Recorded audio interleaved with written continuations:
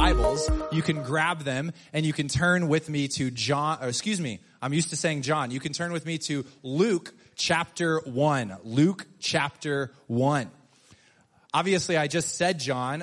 This past year, we have been studying through the book of John, and we started in January, and I went back and looked. 38 weeks we spent journeying through the book of John, all the way from verse 1 to chapter 21, but we are done with the book of John now. That's pretty crazy to think about. What a beautiful time it was.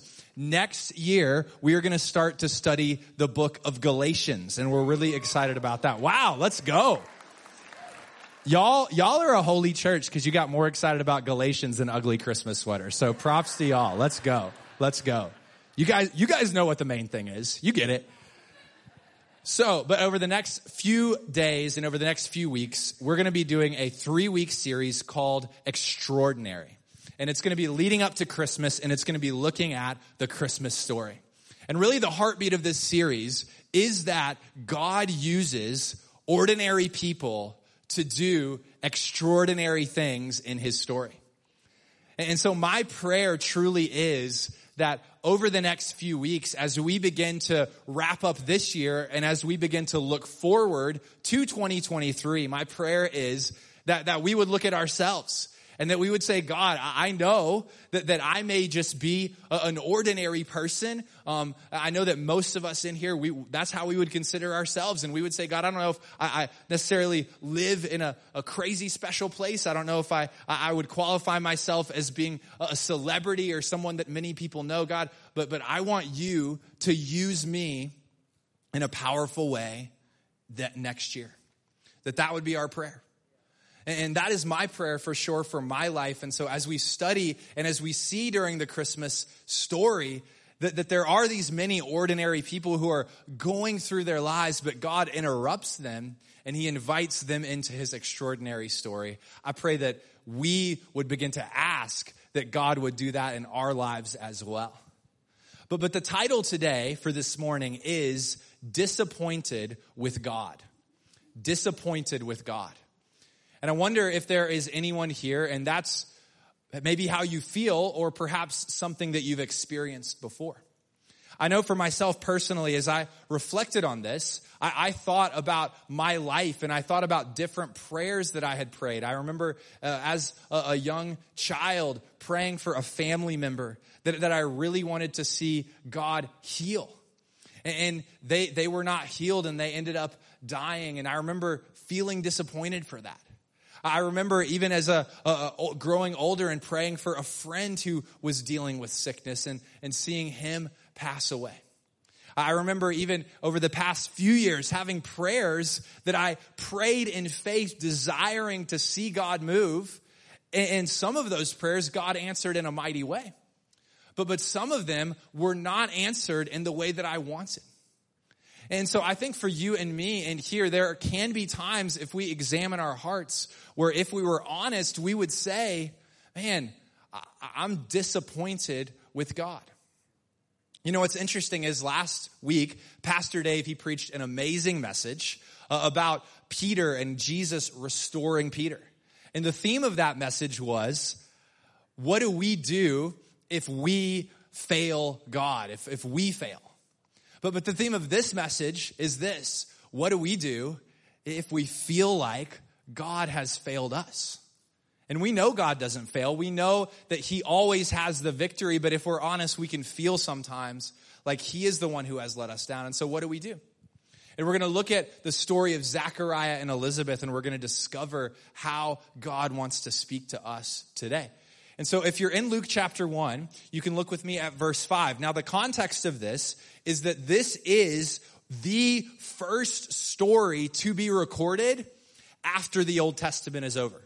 And so God, he calls this people, he sends them into the promised land, and throughout the time that God has ministered through the people of Israel, he over and over again makes this promise to them. And the promise is, I'm going to send a Savior.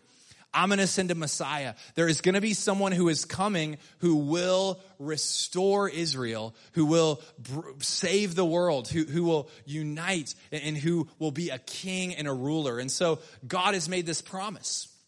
But for 400 years, the people have been waiting and the people have been longing, and there is no promise that has been granted. They're waiting for God to answer. And now what we're about to read, is the first time in 400 years that God has opened his mouth and he's spoken to the people. And this is what we read. Verse 5 of Luke chapter 1 says this: "In the time of Herod, king of Judea, there was a priest named Zechariah, who belonged to the priestly division of Abijah. And his wife Elizabeth was also a descendant of Aaron. And both of them were righteous in the sight of God, observing all the Lord's commandments and decrees blamelessly. But they were childless because Elizabeth was not able to conceive, and they were both very old." So this is the context of our story. And what we see is two godly people. Zechariah is a priest. He, for his job, ministers to people, serves the Lord. And Elizabeth, she is also recorded as being righteous. And so this is not only that they are just sort of going through the motions, but they have, as a couple, decided together, we are going to serve God. We are going to set ourselves aside and we're going to be holy before the Lord. It's a beautiful thing. But what we discover is that although they are righteous, there is a major factor in their story that's a source of great shame for them. And it is that they have no children. Now, in today's day and age, children are certainly valued. And there are many people who love having kids. There are many people who grow up wanting to have kids. But if a couple decides not to have kids, more and more there is not as much of a stigma around that. I know several couples that they have gotten married and they've decided, you know what? That's not for me. And even today in our culture, children are very much viewed more as sometimes optional or even sometimes as a burden or an unnecessary expense. But it is not so during the time of the scriptures. When the scriptures are written, the scripture actually says that children are a blessing from the Lord. Blessed is the man whose quiver is full. And man, we believe that God has given, when God gives a couple children, it is an incredible, incredible blessing. It is a challenge, but it is also a blessing. And at that time, if you were a good Hebrew boy, your goal in life was to find a wife and have lots of kids. That was like your goal. If you were a Hebrew girl, your goal was to find a husband and start having lots of kids. We want to have as many kids as possible because that brings blessing, and those kids are our future. Those kids are our legacy. Those kids are our stability. And so the fact that Zechariah and Elizabeth didn't have any kids was a source of incredible shame.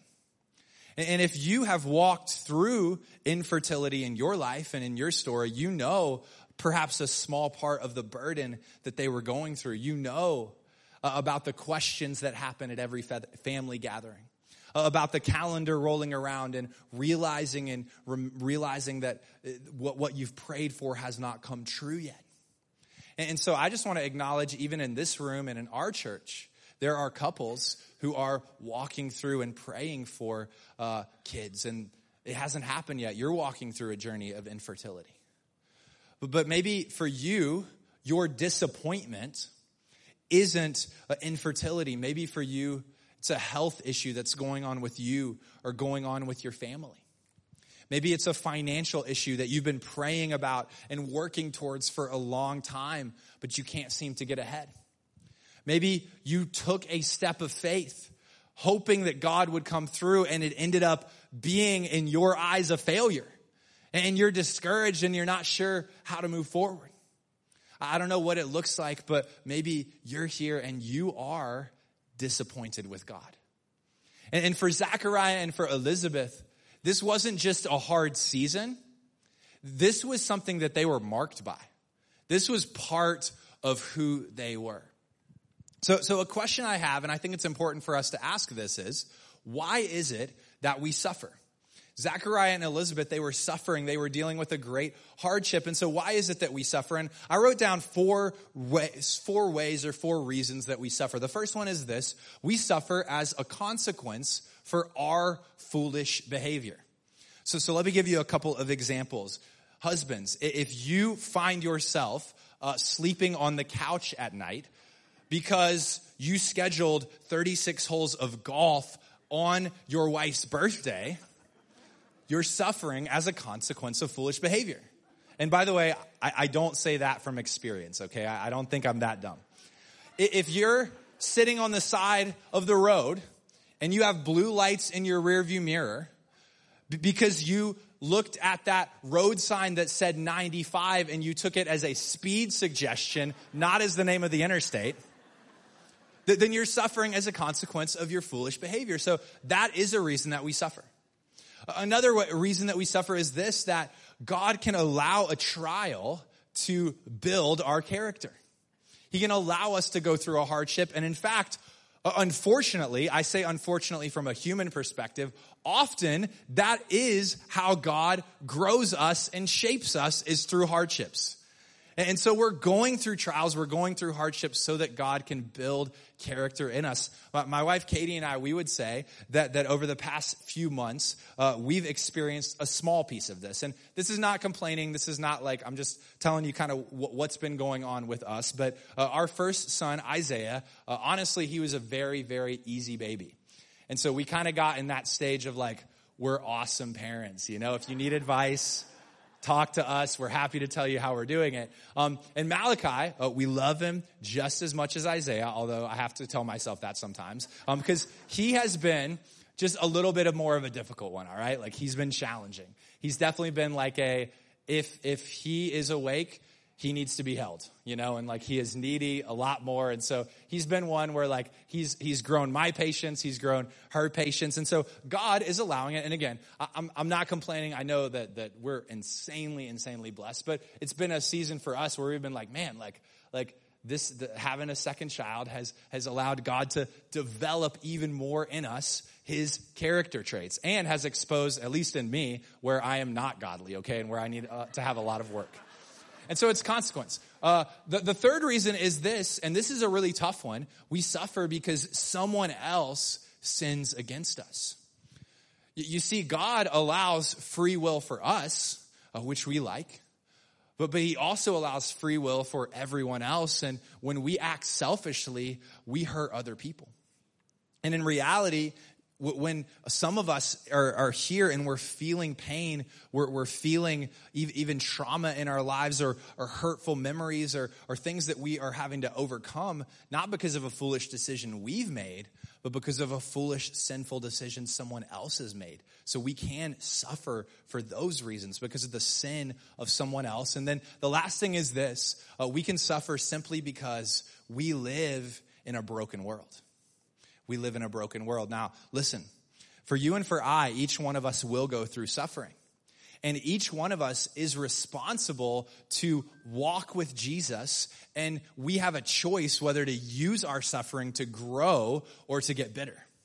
But I do just want to take a moment and just highlight this for a second, because I think sometimes as we're suffering, the enemy can come in and heap condemnation on us. The enemy can even bring up past mistakes we've made and say, oh, well, the reason you're suffering is because of this. It can bring up memories from childhood or mistakes that we've done, and must be the reason that you're going through this. And it could be, but it's possible that there are people in here and you're just suffering because we live in a broken world. And so suffering is hard enough already without taking on additional condemnation. And so that's why Zechariah and Elizabeth were suffering. If you look at the text, it says they were barren because Elizabeth couldn't have kids and because they were both of old age. It was just biological reasons. And so let's keep reading. Let's keep moving forward. Look with me at verse 8. And it says this. It says, once when Zechariah's division was on duty, and he was serving as priest before God, he was chosen by lot, according to the custom of the priesthood, to go into the temple of the Lord and to burn incense. And when the time for the burning of incense came, all the assembled worshipers were praying outside. So the tradition was every evening a priest would go inside the temple and clean the altar and burn incense in the temple before the Lord. Now, there were about 18,000 priests that were actively serving in Israel. They were divided up into 24 different divisions. We just read that Zechariah was in the division of Abijah. And so 2 weeks a year, Zechariah would take essentially a business trip. He would travel from his home to Jerusalem, and he would serve at the temple. Now, every evening, they would cast lots. They would sort of use a lottery system to figure out which priest would go into the temple and would burn incense. And because there were 18,000 priests, if you do the math, it would, to get through all of them would take about 50 years. And so what we can conclude is that this would have been a once-in-a-lifetime honor for Zechariah. And so this is not every other day in Zechariah's life. This is like throwing out the first pitch at the World Series, singing the national anthem at the Super Bowl. This is like the biggest moment of Zechariah's priestly career. He is walking into the temple and he is burning incense there. This is the highest honor that he could possibly achieve. And so in this moment, as he is going into the temple to do this, his life is about to be interrupted. And God is about to intervene in his story. Let's look at verse 11. Then an angel of the Lord appeared to him, standing at the right side of the altar of incense. By the way, the right side was the side of favor. And so this was already a sign. The angel, he comes in peace. He comes with the favor of the Lord. And when Zechariah saw him, he was startled and was gripped with fear. Every time in Scripture that someone sees an angel or that someone sees God appear to them, this is the reaction. They are gripped with fear. They are filled with awe. As you actually have a revelation of the glory of the Lord, you see how powerful and beautiful and majestic he is. And you're faced with even our own brokenness and our own weakness and our own sin, and we're gripped with fear. But look at the angel. He says, and the angel, verse 13, said to him, "Do not be afraid, Zechariah. Your prayer has been heard. Your wife Elizabeth will bear you a son, and you are to call him John." I love this. That even in this moment, the highest honor of his career, he's faced with an angel, a messenger from God. He's filled with fear, but the angel brings peace to him, and he says to him, "Zechariah, your prayer has been heard." Isn't that beautiful? Think about the times, years and years and years, when Zechariah had been praying. When Elizabeth had been praying, "God, send us a son. Give us a child. Send us a baby girl. God, we want to hold a baby in our hands." And all that time, no doubt, they felt like God hadn't listened, that God had forgotten about them, that perhaps God had ignored them. But what we see here is that throughout that time, Gabriel shows up and he says this. He says, "Listen, all of those prayers, heaven heard those prayers. God was listening." And so I just want to encourage you as you're praying that God is listening to your prayers.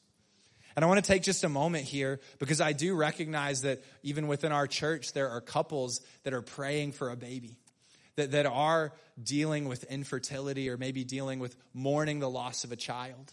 And I want to take a moment and just pray for those couples. So let's bow our heads right now. God, I thank you for the beautiful congregation that we have here. And I know that many couples are walking through infertility. Many couples are walking through mourning the loss of a child. And so in this moment, God, we just pray for them. God, for those who have lost a child this year, we just pray for comfort over that unimaginable sadness. And God, for those who are trying to get pregnant and have a baby, God, we know that life starts with you. And so, God, you are the giver of life. And we ask that even in 2023, that you would bless many couples at our church with children. And we thank you, God. In Jesus' name we pray. Amen. Amen. So the angel comes to Zechariah, and the angel announces that God's prayer has been answered, or that Zechariah's prayer has been answered. And now the angel is going to describe what John is going to be like. Look at verse 14. It says, he will be a joy and a delight to you. By the way, that sounds awesome. Not like he will keep you up all night. Like he's going to be a picky eater, you know? He's going to cry a lot. That's what the angel would have told Katie and I about Malachi. No, I'm just kidding. I'm kidding. I love him. I really do. He is never to take wine or other fermented drink, and he will be filled with the Holy Spirit even before he is born. He will bring back many of the people of Israel to the Lord their God, and he will go on before the Lord in the spirit and power of Elijah to turn the hearts of the parents to their children and the disobedient to the wisdom of the righteous, to make ready a people prepared for the Lord. So here's what the angel says. The angel says that John is going to have a specific calling on his life. And it's going to be to prepare the hearts of the people for the coming king. At that time, when a king or when a Caesar would ride into a town, there would be a messenger that would go before them. And the messenger would say, a king is coming. Clean up the streets. You know, put out your best flowers. Arrange the fruit in the windows of your shops to make sure the best stuff is out, because there is a king coming and you want to be ready for the king. And in the same way, John the Baptist, he comes to the people and he says, you need to prepare your hearts because God is coming on the scene. I am a voice crying in the wilderness, preparing the way of the Lord. The Lord is coming. Get ready. That's what he's saying. And if you look at Luke chapter 3, you can read a sermon that John the Baptist preached. And it's an intense sermon because he's preparing people's hearts for God. Now notice that the angel Gabriel said that he was going to be like Elijah. Now, this is a really cool and interesting tidbit. The angel Gabriel, he was quoting from Malachi chapter 4. And if you look on the screen, we'll see it. In Malachi chapter 4, these are the last verses in the Old Testament. And Malachi says, behold, I will send you Elijah the prophet before the great and awesome day of the Lord. And he will turn the hearts of the father to the children and the hearts of the children to their fathers, lest I come and strike the land with a decree of utter destruction. So Malachi is prophesying that before the Lord comes, Elijah is going to come. Now, this doesn't mean that Elijah the prophet is actually going to be resurrected. It means that John the Baptist is going to come and he's going to be like Elijah. Now, let me explain something really cool. Elijah was like the ultimate gold standard of prophets in the Old Testament. He was considered to be the most famous prophet in the Old Testament. But when Elijah came, his successor was a man named Elisha. Elisha. It's been confusing Bible studiers since the dawn of time. Elijah came first, and then after him was Elisha. Now, here's an interesting fact about Elisha. When Elisha took over for Elijah, he asked, I want a double portion of Elijah's blessing. And so what we see is that God granted that. In other words, Elijah came first, but Elisha was greater. And so this is actually symbolism for Jesus and for John the Baptist, because John the Baptist came as an Elijah character and he came first, but Jesus came after John the Baptist and he was greater than John the Baptist. And so that's actually a really beautiful picture of Jesus even in the Old Testament. All right, we're going to keep going and let's look at verse 18. Now, this is where it's going to get interesting because this amazing message has been brought to Zechariah. Now, look at what happens. Zechariah asked the angel, how can I be sure of this? I'm an old man and my wife is well along in years. So we see here that yes, Zechariah was disappointed, but in many ways, Zechariah was actually just done. He had closed that chapter of his life. And even when the angel from God comes to him and says, God, like I'm bringing you this great news, Zechariah is like, sorry, man, you're 40 years too late. It can't happen. And I would love for that to happen. We hope for that to happen, but we're not getting our hopes up again because it's over. It can't. Now Gabriel says this, verse 19, the angel said to him, I'm Gabriel. I stand in the presence of God, and I've been sent to speak to you and to tell you this good news. And now you will be silent and not be able to speak until the day this happens, because you did not believe my words, which will come true at their appointed time. So what's interesting is Zechariah has this moment of doubt, and he questions the angel, and the angel actually says, hey, I'm going to prove it to you. And the proof will be, the sign will be, you're not going to be able to speak until this baby comes. Because you doubted, and so you're going to have to be silent. This doubt is going to have to be silent as John the Baptist comes onto the scene. Now, I feel like, as I've reflected on this over the past couple weeks I've been studying, I'm like, man, it's kind of an intense punishment, right? Like, he asks a question, and he gets just basically silenced. And I was kind of thinking about it and just wondering, because if you keep studying, and by the way, next week we're going to be studying the story of Mary and Joseph. And if you look at the story of Mary and Joseph, the angel comes to visit Mary, and Mary actually asks a similar question. The angel says, you are going to have a baby. And Mary asks, I don't understand. And so I actually have it on the screen. Mary says this, how will this be? Mary asked the angel, since I am a virgin. And so in that story, Gabriel does not strike Mary with muteness. He actually gives a very calm explanation of this is how this is going to happen, and this is what's going to happen. And you'll have to come next week to find out all about that story. But I was wondering, what is the difference? Like, why is it that Zechariah was kind of hit with this punishment or this discipline, and Mary was not, although they both ask questions? And so I want to take a moment and just examine a couple of the differences. And this is why I think this is important. You and I, we are stepping into a new year here. And we believe that God is going to call each and every single person in our church to take steps of faith for his kingdom this year. Like, God is going to get us out of our comfort zones. God is going to ask us to be obedient and ask us to move his kingdom forward. And so you and I, whenever God gives us that kind of an opportunity, we have a choice to make. Am I going to believe and trust in God? Am I going to obey? Or am I going to sit on the sidelines? And so I want us to examine these two responses, Zechariah and Mary, and ask, how is it that I can step forward in faith when God asks me or calls me to take a step of faith? In January, we're going to be sharing something called the 7 disciplines. And the 7 disciplines is just an invitation for you to take a step of faith, to take a next step in following Jesus. For some of us, that step will be carving out time to study the Bible every day and to pray every day and to just spend time with Jesus. For some, it will be connecting in community and getting connected to this church to continue to grow. For some, it will be discovering that God has given you a spiritual gift and that you have a chance to use that gift to invest in the kingdom. For some, it will be trusting God with your finances and investing those finances to help the kingdom move forward.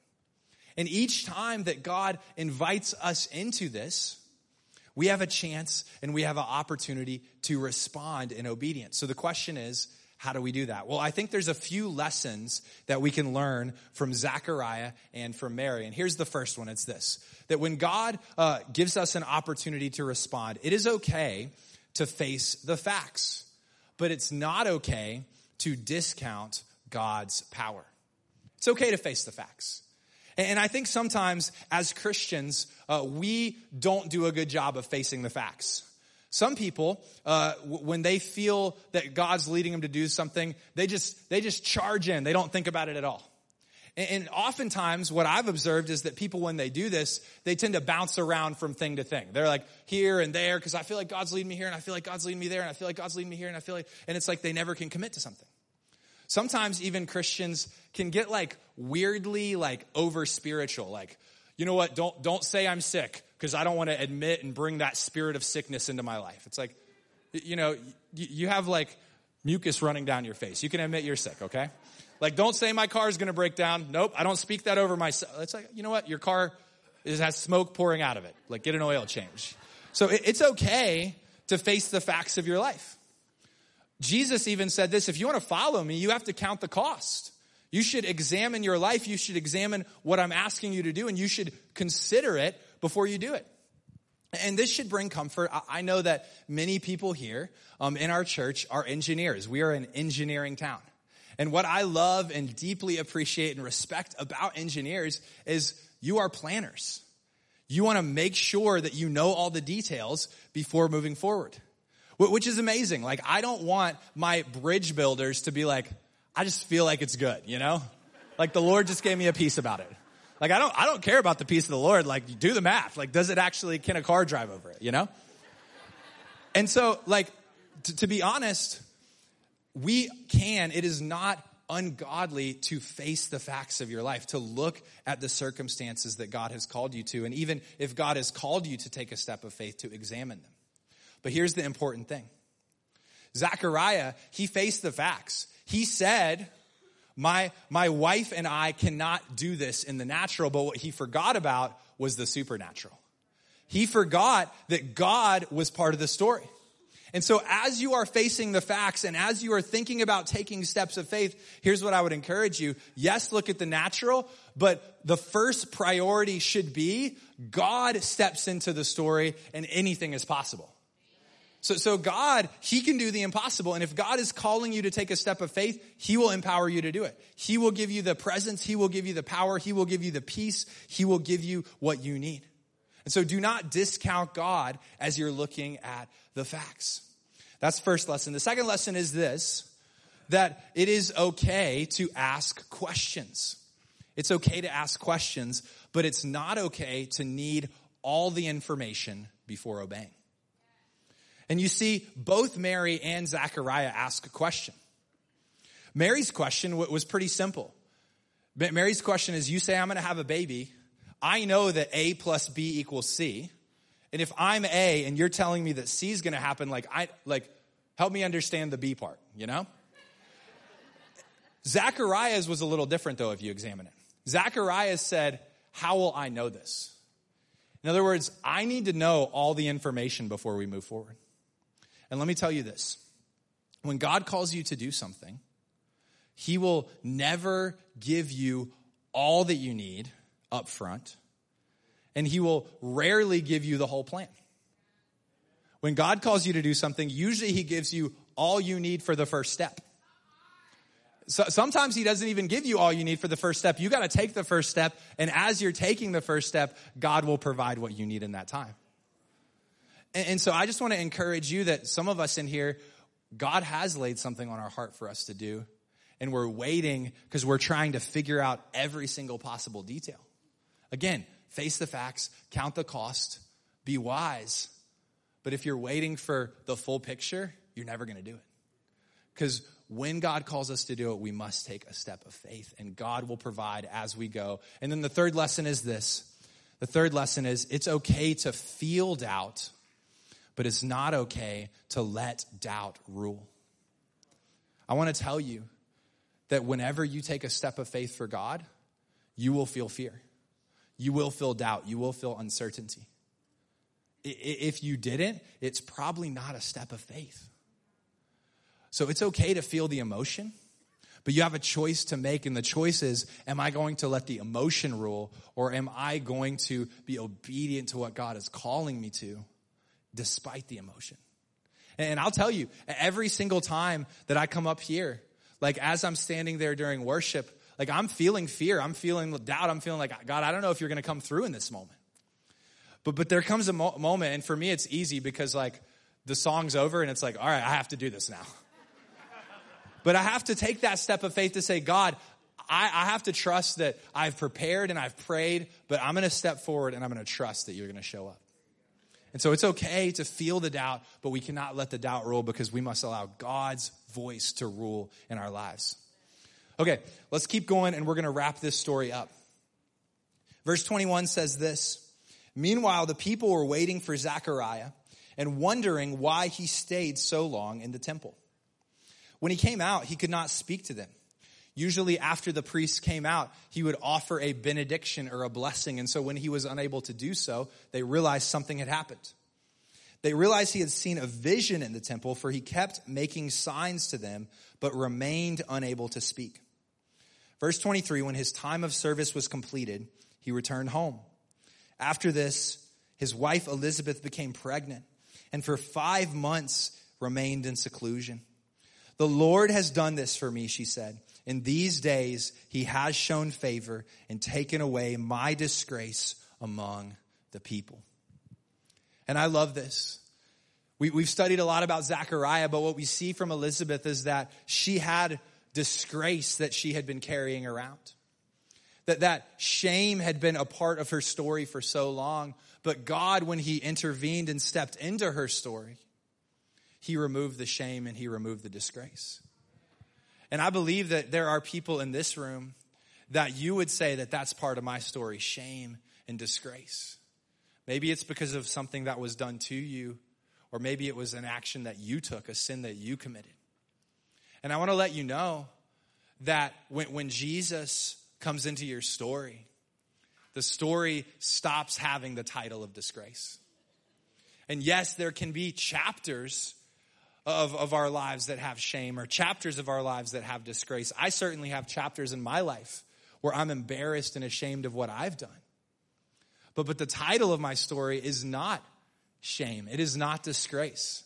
And the reason is because when Jesus steps in, he makes us a new creation. He restores and he redeems, and he gives you the title and the name of loved and chosen and forgiven and set free and called and empowered. And so I just want to encourage you, if you feel like that the title of your book is disgrace, that God sees you and he loves you. And he's writing a new story. He's inviting you into a new story. But as we close here, I want to draw our attention back to this concept of disappointed with God. And I just want to share 2 things that I think are so key from this passage that I think will be practical for each one of us as we look forward to the new year and as we start to say, God, what do you want to do in my life next year? And the first one is this, I think it's so vital, is to keep praying because God hears you. Keep praying because God hears you.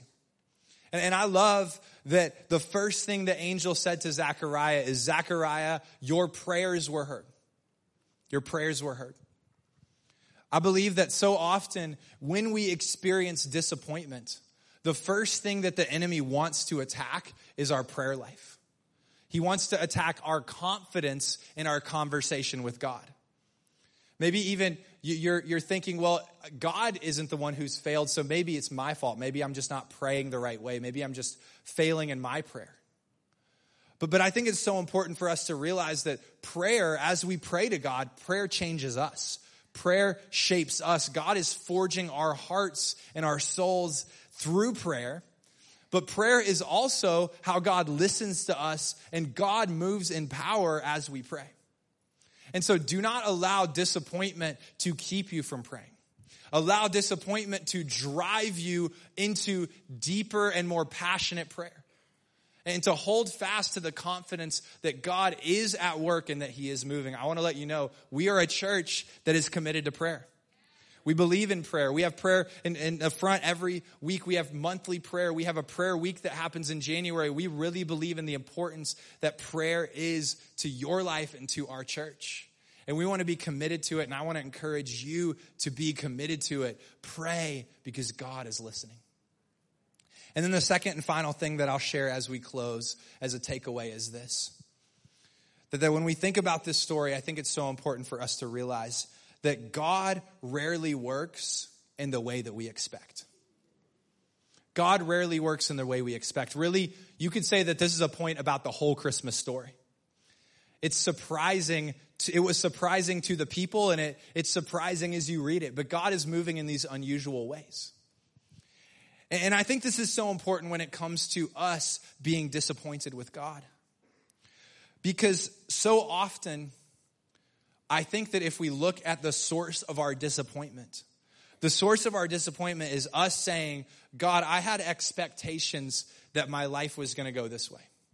I believed that you were going to act in this specific way, and when you didn't, I was disappointed.